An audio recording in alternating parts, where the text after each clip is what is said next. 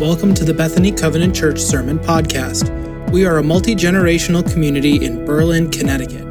Our services are held Sundays at 9:30 a.m., and you can find out more about us at www.bethanycovenant.org. So I've been thinking lately about turning points in our lives that sometimes might be literal turning points, like when our GPS or phone in our cars says, in a quarter mile, turn right.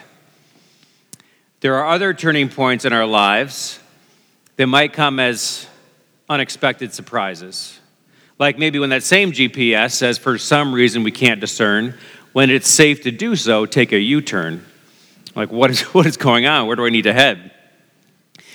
We know that the turning points that arise in our lives sometimes are things we anticipate, and sometimes they're unexpected.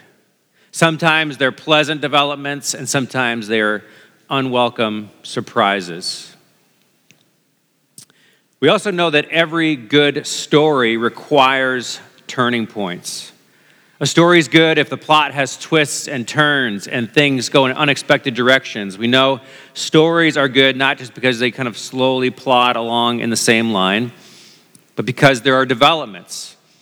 There are conflicts that arise or that begin to be resolved. There are relationships that blossom into something new. There are discoveries that are made. And we can think of the Bible as a story, as the story of God and the people God created and whom God loves. And if we look at that story, we see that it's a story full of turning points, crammed with turning points. Book after book in the Bible, chapter after chapter, we see that things were moving along in one direction when suddenly there was a turn, there was an inflection. Things headed a different direction.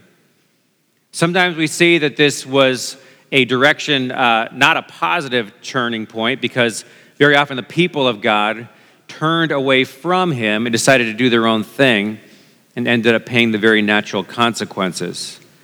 But there are other times in Scripture where we see that God intercepted human history, acted within it to bring about something brand new, to bring about a great change in the way things had been headed.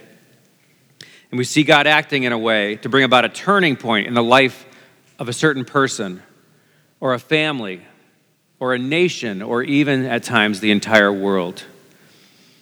For the next 7 weeks, we are going to be diving into some of these turning points in Scripture. These times when things had been moving along in one direction, but God then did something else. But God acted and things changed. More than 60 times in the Old and New Testament, we encounter this two-word phrase, but God. And it always signals a turning point. Today we're going to look at two examples when human beings came to the end of their own abilities, but God then enabled to do those things that only God can do. We've all had those moments, I'm sure, where we're faced with a challenge, with a task, and we realize it's just beyond us. Maybe we have a deadline approaching. We realize it's just humanly impossible for one person to do this. Or there's something we have to get done, maybe a project to complete, something to build or construct or plan. And we say, I just don't have the skills for this. And we all know that feeling of relief when someone comes along who is able and willing to help us out. It's a turning point and a welcome one. In the book of Genesis, one of the key figures is Joseph, one of the 12 sons of Jacob. We're told in Genesis 37 that when Joseph was a young man of 17, he was tending his family's flocks with his brothers, and he came home one day to bring his father a bad report about his brothers. We don't know what it was about, but we just know that he tattled on them. Now, I remember recently at Vacation Bible Camp, Jessie, our children's director, was telling this story to the kids, and she asked the question, so how do you think they felt about that? And every kid knew exactly what it feels like to be squealed on. This was strike one between Joseph and his brothers. But it gets worse, because actually in the very next verse, we discover that Jacob, their father, loved Joseph more than any of his other sons because he had been born to him in his old age.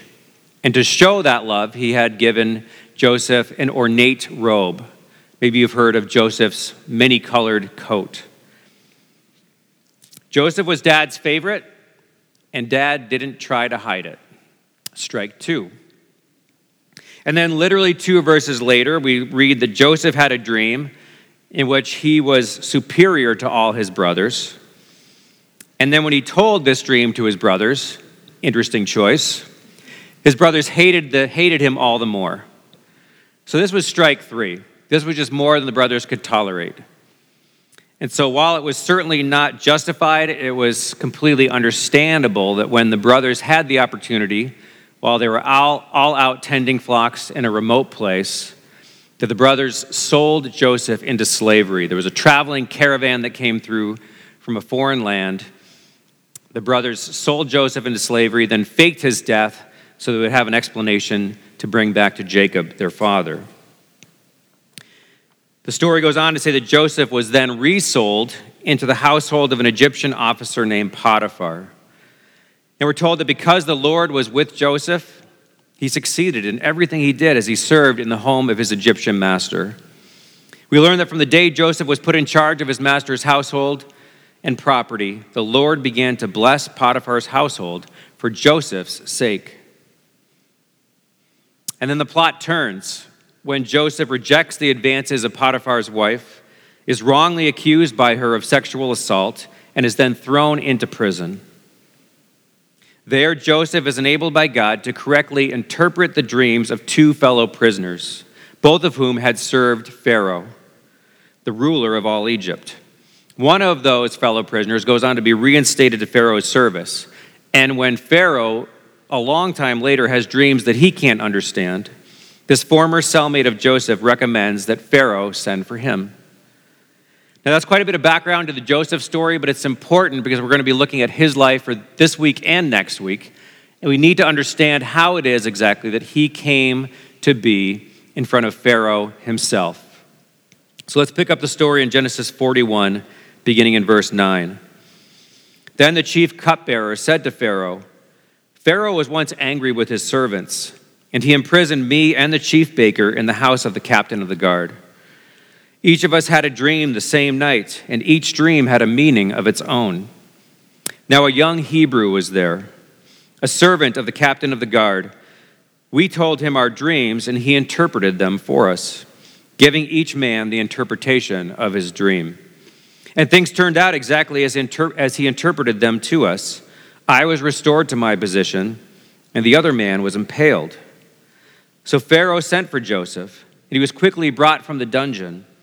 When he had shaved and changed his clothes, he came before Pharaoh. Pharaoh said to Joseph, I had a dream, and no one can interpret it. But I have heard it said of you that when you hear a dream, you can interpret it. I cannot do it, Joseph said to Pharaoh. But God will give Pharaoh the answer he desires. Joseph tells Pharaoh, now you've asked me to do something. Full disclosure, I can't do it. But God can. It's in this simple yet eloquent but God declaration that Joseph points to God as the only one who's the hope for Pharaoh. The only one who can give Pharaoh what he needs, who can give him that turning point that he's looking for in his stuck story. And it's quite remarkable that here Joseph is brought before Pharaoh himself, given every opportunity to look good and shine in the moment, and instead he gives all the credit to God. The story unfolds to reveal that God indeed provided to Joseph the proper interpretations of the dreams, which he then delivered to Pharaoh. And Joseph not only told Pharaoh that his dreams were a sign of famine coming down the road for Egypt, but he also wisely advised Pharaoh how best to prepare for this coming calamity. And then we read beginning in Genesis 41:37 that the plan seemed good to Pharaoh and to all his officials. So Pharaoh asked them, can we find anyone like this man, one in whom is the Spirit of God? Then Pharaoh said to Joseph, since God has made all this known to you, There is no one so discerning and wise as you. You shall be in charge of my palace, and all my people are to submit to your orders.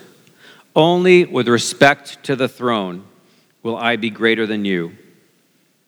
So Pharaoh said to Joseph, "I hereby put you in charge of the whole land of Egypt." And this is where we'll leave Joseph for this week. But let's turn now to a New Testament example of a time when someone came to the end of their own power, but God did what only God can do. And this is the story that was just read a bit earlier, the story of Peter and John coming into the temple courts and encountering a man who, because of his disability, wasn't allowed in to worship God, but had to sit outside at the courtyard entrance and beg for money so he could survive. We read in Acts 3 that Peter said to him, "Silver or gold I do not have, but what I have I give you. In the name of Jesus Christ of Nazareth, walk." And taking him by the right hand, he helped him up, and instantly the man's feet and ankles became strong. He jumped to his feet and began to walk, and he went into the temple courts, praising God as he jumped and walked. And the account goes on to describe how the people that were there witnessing this miracle recognized the man as the one they'd always seen begging by the gate. And so they came running with awe and wondering to see more about what was going on. And when Peter saw this, he said to them, "Fellow Israelites, why does this surprise you? Why do you stare at us as if by our own power or godliness we had made this man walk? The God of Abraham, Isaac, and Jacob, the God of our fathers, has glorified his servant Jesus. By faith in the name of Jesus, this man whom you see and know was made strong. It is Jesus' name and the faith that comes through him that has completely healed him, as you can all see." And so just like Joseph did, Peter was given an opportunity to steal the spotlight, to make himself look good, to make people actually come to a place of awe about him. But just like Joseph, he didn't do it. And instead, he gave the glory to God. Joseph and Peter knew the limits of their own power, and they understood the limitlessness of God's power. They knew full well that there were things only God could do. And they understood that if they themselves ended up somehow being able to do it, it was only because God's power was at work through them. Even when it looked like they had incredible power and ability, they gave all the credit to God. "Why stare at us as if we're anything special," says Peter. "We can't do this, but God can." This attitude and these actions reflect the humility, the tone, and the spirit of godly worship that David exhibited when he wrote Psalm 29 that was read earlier. "Ascribe to the Lord, you heavenly beings. Ascribe to the Lord glory and strength. Ascribe to the Lord," in other words, give him the credit, the glory due his name. "Worship the Lord in the splendor of his holiness. The Lord sits enthroned over the flood. The Lord is enthroned as king forever. The Lord gives strength to his people and blesses his people with peace." So this morning, I'd like to invite each of us to consider 3 questions. First, what is it that we know we can't do, but believe that God actually can do? And then secondly, as we think about that, are we actually willing to let God then do those things that only God can do? And then when he does, are we willing to give God all the glory, all the credit? I recently came across a quote that said that worry is a conversation you have with yourself about things you cannot change. Prayer is a conversation you have with God about things he can change.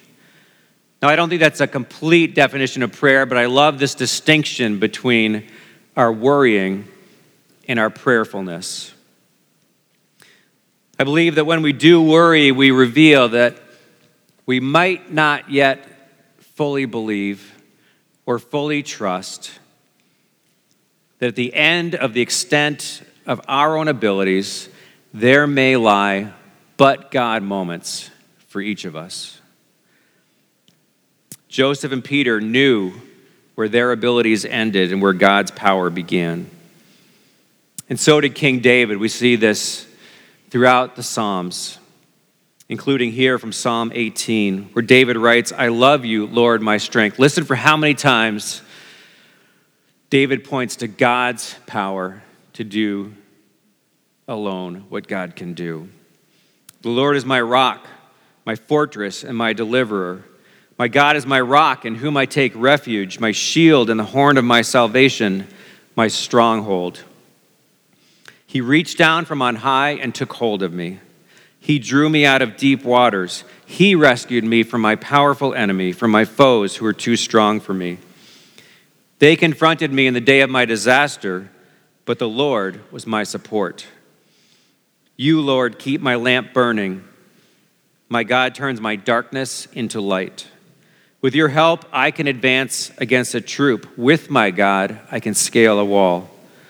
It is God who arms me with strength and keeps my way secure. You make your saving help my shield, and your right hand sustains me. Your help has made me great. You provide a broad path for my feet so that my ankles do not give way. Therefore, I will praise you, Lord, among the nations. I will sing the praises of your name." David sings here that when he looks back and recognizes that beyond his own ability, God had reached down and empowered him to do things in his own life that he couldn't possibly have done, that David's only natural response is to glorify God and to sing his praises. Now, I need to be honest with you this morning. There will be times, very likely, I can say almost with certainty, that we in our prayers will cry out to God for a but God moment. There are times when our spirits will cry out to God, "But God, can't you please? But God, won't you please?" And we won't get the answers we're hoping for. And those are hard moments. Those are hard moments when we cry out for God to intervene and act. And God doesn't seem to answer, or at least in the way we hope. As we'll see in the weeks ahead, most of the times that these but God moments appear in Scripture, they come in unexpected times, unexpected ways, unexpected places, and often to unexpected people. We'll see that there's really no formula for compelling the God of the universe to do those things we would like God to do. And even when we trust God, there will be moments when we cry out for a but God intervention and simply need to wait. As we read the full story of Scripture, we'll become increasingly convinced that when it comes to God's power and work and intervention in our lives and in our stories, we will be wise to expect the unexpected. And we'll discover that we'll never be on firmer ground than when we trust that as God brings turning points into our lives and stories, our stories will always take a turn for the better. Please join me in prayer. Loving, powerful, trustworthy God, we thank and we praise you this morning for who you are and for what you alone can do. God, we ask that you would strengthen our faith when it's rattled by unexpected and unwelcome twists and turns in our lives. God, teach us to be people who pray even more than we worry. Help us to be more and more comfortable when we reach the end of ourselves, knowing that it is then that we can look to you as the God who knows us, who loves us, and who has power not only beyond our own power, but beyond our imagining. God, we ask and pray all this in the precious name of your Son, Jesus Christ. Amen.